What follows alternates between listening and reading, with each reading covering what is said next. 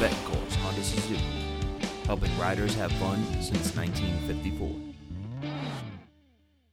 What's up, everybody? Jay Soares back here in the studio at Betancourt's, and today we got a special guest with us, John Spagna, a.k.a. Graybush. What's going on, John? Hey, I thought I'd stop by today and let your listeners know my riding experiences. Where would you like me to begin? So where did you get started? I know you have a history coming to Betancourt's. Go ahead and jump right into that. Yeah, all right. I tell you what, my first motorcycle was a Honda 250 Elsinore, and I actually got it from my brother-in-law, along with Yamaha 400, but the Elsinore, is just a machine that got me intrigued into riding motorcycles.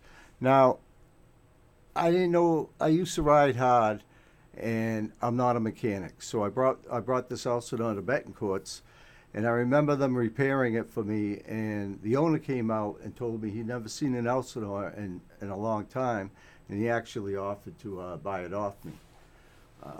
Well, at the time I was dirt poor. I couldn't sell him the bike, and that was my first, I don't know what I'm trying to say here, my first inkling into wanting to keep riding. Problem is that I also entered the military, so I had to give up the motorcycle, and wherever the Army and the Marine Corps sent me, I had to go. Now, one thing that I always think about now, after being out of the Army, and how much it would have helped me while I was in to have a motorcycle, to have something else to do during my downtime besides drinking. All right. Besides drinking. It's the truth, though. I mean, what do soldiers do on the weekends? We drink. Yes, sir. And we drink pretty heavy after coming home from Iraq or Afghanistan. So it took me a long time to break out of, you could say I was guarded. So I would just stay home, my little perimeter, I call it. And I would go to the VA every Monday and every Wednesday. And we have an acquaintance, a really close friend to Jay and myself, Brian Cox, Frosty, he went by, who's part of the CVMA 2-2. Anyways, every Wednesday, I couldn't make it into the group meeting without him saying, Spags, you got to get wind therapy. You got to get a motorcycle, dude. And I'd just look at him, and I'd say, dude, it's hard enough for me to leave my home and come here. And then we'd do our therapy, and then on the way out, he'd be jumping all over me. Wind therapy, wind therapy. Well, I finally caved in. He got me out, and he had called Betancourt's and talked to Jay, and I think I remember being told that Brian told Jay, just get him on a bike. Well, Jay got me on a Suzuki V-Strom, a 650, and I tell you, it's all I could think about this winter is riding. What was it? Yesterday it was almost 70 degrees out. I was on my way over to your garage, and the wife goes, you ain't doing nothing until the doctor says you can. One main thing that I made sure, because in the CVMA, to become a full member, you have to have over 500 cc's. I know you were checking out, I want to say it was a DRZ at the time, possibly. It was a 400, smaller bike. Yeah. And I was like, well, I want to see you ride with us, so I'm going to get you on something bigger. And, I think the V-Strom lined up with you perfectly. You look very comfortable on it. You got the option with the bags. Right. So well, I'm glad everything worked out. Yeah, well, I'll be honest, when I walked in, I did want a smaller bike. What I was going to do is just go ride Freetown, the trails. And when we pulled in, there was quite a few people out here looking at all the bikes. I come in, I introduced myself to you. Right away. As soon as I saw you, you saw me. We're both veterans, combat veterans, and it was like instant brotherhood. just like that. 100%. And then the biggest bike I've ever been on is a 400, and I never rode the roads. It was always dirt biking. And you go, yeah, go try the 650 out. I'm like, shit, I gotta walk over there and act like I know what I'm doing. But that V-Strom, good bike, good choice. Oh, yeah. You know? So I know you have, an incident that you had while in the Army. Was that during the deployment to Iraq? It was. Go ahead. And I know that kind of kept you, like, you were thinking, are you going to be able to shift and everything? I know you got some assistance from our staff here in the parts department. If you want to just get into that and talk about how Sarah took time to work with you to make sure you were confident. Sarah is unbelievable. Yeah, so in Iraq, I was stationed on Operation Northern Lights, and I took a 13-foot fall. We actually had incoming rocket fire. I couldn't believe it, especially there. And I busted my foot up pretty bad where I got a partial amputation to the toes. And yeah, so I was in question about shifting, and Sarah, she had me build like a block and put it in where the toes are. Well, the VA's not going to build me an insert to go riding motorcycles. That's the last thing they want to hear, probably.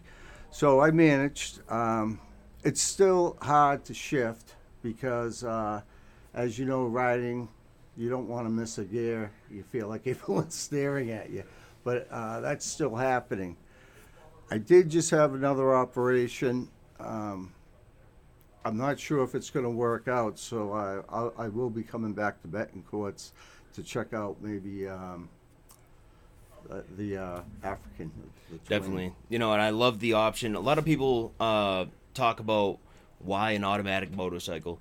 And the one thing that I say to them is when cars were first invented and first came about, there was no such thing as an automatic car. Right. And automatic is a luxury to have. And I think there's going to be a lot more motorcycles coming out with the automatic feature. I think it broadens the horizon for the demographic of riders. And for instances like this, it's going to work out great for you. And I'm excited to get you out there on an Africa Twin DCT. Yeah, well, I'm hoping it comes up this week. We do that. Just a hit on what you said. You're so right. The first cars come out, they're all manual and everything. And I'd say by this time in my life, I've driven tractor trailers for 15 years, all double clutching. My father brought me up in a Toyota Corolla that was 4-speed, manual. And when I did go to Iraq, Jay and myself, basically we were the riggers. We moved the Army, so we drove the biggest machines the Army could build.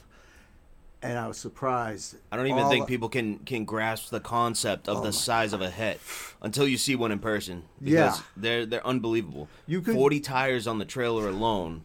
And all the axles turn.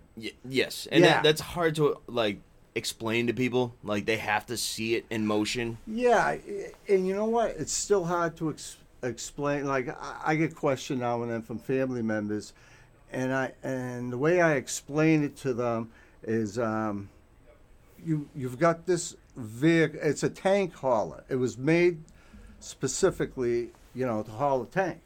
And these tanks can weigh up to, what is it, 35 tons? 35 tons? Yeah.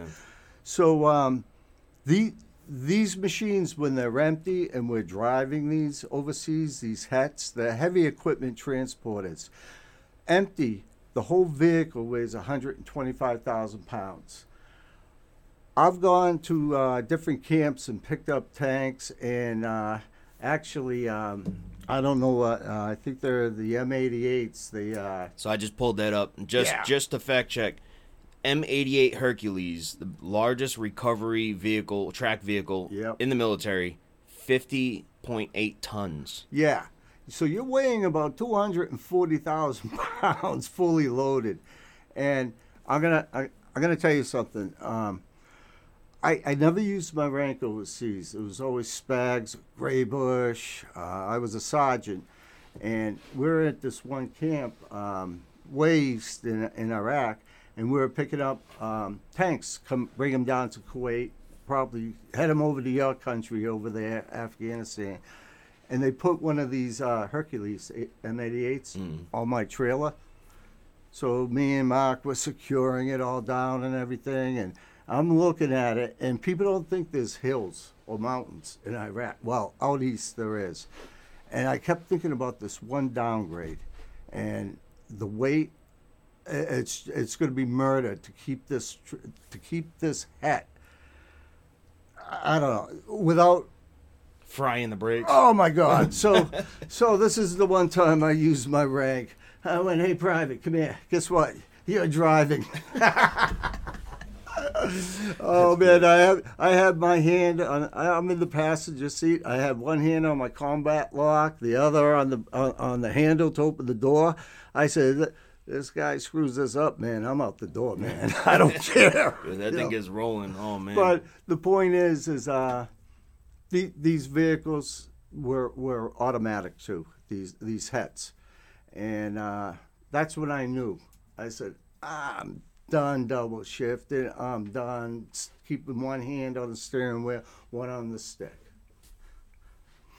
Yeah, I mean, I'm excited to see you get out on this bike. I've ridden the very first Africa Twin I actually rode was a used one that came here, and I was like, oh, I want to try that bike, and I get over to it, and I'm looking at it, I'm like, something's not right with this bike. This is different. And then they were like, yeah, there's no clutch. It's automatic. I was like, oh, wow. I was like, I didn't even know. Like, before I was a salesman here, I wasn't really keeping up with every bike, that Honda, Suzuki, Yamaha, all these brands make. But, being here, now I'm in tune with everything, understand everything, and the DCT is unbelievable. You're not even gonna, it's unbelievable how smooth it is. And what it does is it will actually learn how you ride your bike. It'll learn your throttle control. It'll learn the shift points. And you'll become one with the bike. Oh, I tell you, where is spring? Oh, it's right around the corner. I know. Next week's cold. Dude, it's wild because what are they calling for? Like 8 inches on Friday tomorrow. Yeah, but we're at that time of the season where we'll get that 8 inches. I know it's going to be a cold week next week, but snow will come. Then it's just going to get hot again and let it melt away. And then we all have to watch out for the potholes from the pavement going back and forth. I was looking. It was probably a couple weeks ago. I was like, "Wow, we made it through almost a whole season with the streets looking good." And then I don't know what just happened. This last storm they ripped up the roads pretty bad, but real bad, But just want to let you know with the. I'm in your association now, your motorcycle club, and I can't thank you enough because it's like a home to me, a second home. And I know I haven't been there long. I still have a lot of questions. I'm still screwing up on the websites. But the good thing is I can always look at your brother, and he's in the same boat as me. We grew up together in this club, 3 months each, I believe. Or 4 months, it's great. I'm excited to get more members in. It's done a lot for me, and one thing that we all do is understand each other, and that's the biggest part is being able to understand the person riding in front of you, behind you, to your right or your left, and being able to trust as well. When you're out there on the road with us and you're in the middle of the pack, you got to be able to trust the brother in front of you, to the rear view, the same way as downrange. Dude, I got chills running down my body right now talking about this. But and you want to know something? I just want to throw this in, is from my very first meeting all the way to the rest of the meetings, there's one thing I've noticed, which I don't say much, all right? I go in there, you guys recognize me. And because I have a service dog that I use for balance, a Great Dane, Ziggy, and not one person there has come up and bothered me about the dog.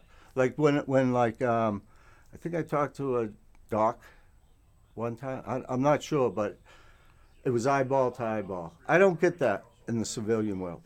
All right, I can barely make it through Walmart or Shaw's without, hey, can I take a picture of your dog? Oh, he's so cute.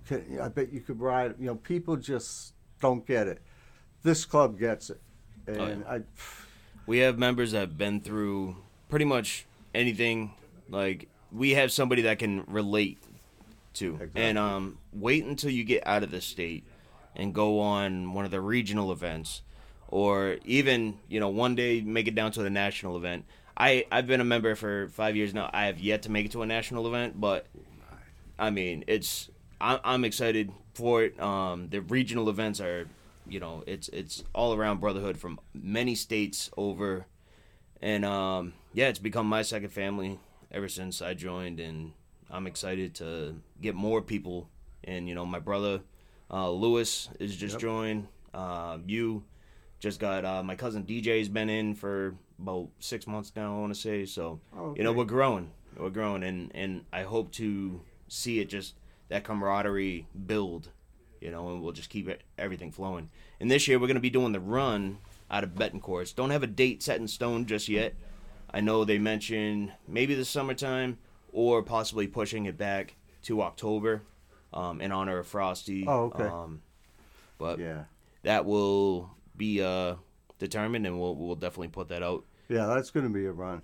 Oh yeah, should be a great time. Last year, I think we had like to use the parking lot across the street. Yeah, I think we had like 200 bikes here last year, contained in this parking lot alone. That's incredible. But I think, yeah, I hope to see so many bikes here that we do have to have an overflow lot. You know? Yeah, that'd be great. But I want to say thank you for coming out today. You know, I'm excited for you to get on your next bike. Hell yeah! Even though that V-Strom's an amazing bike, but come on down to the Team Honda over here. And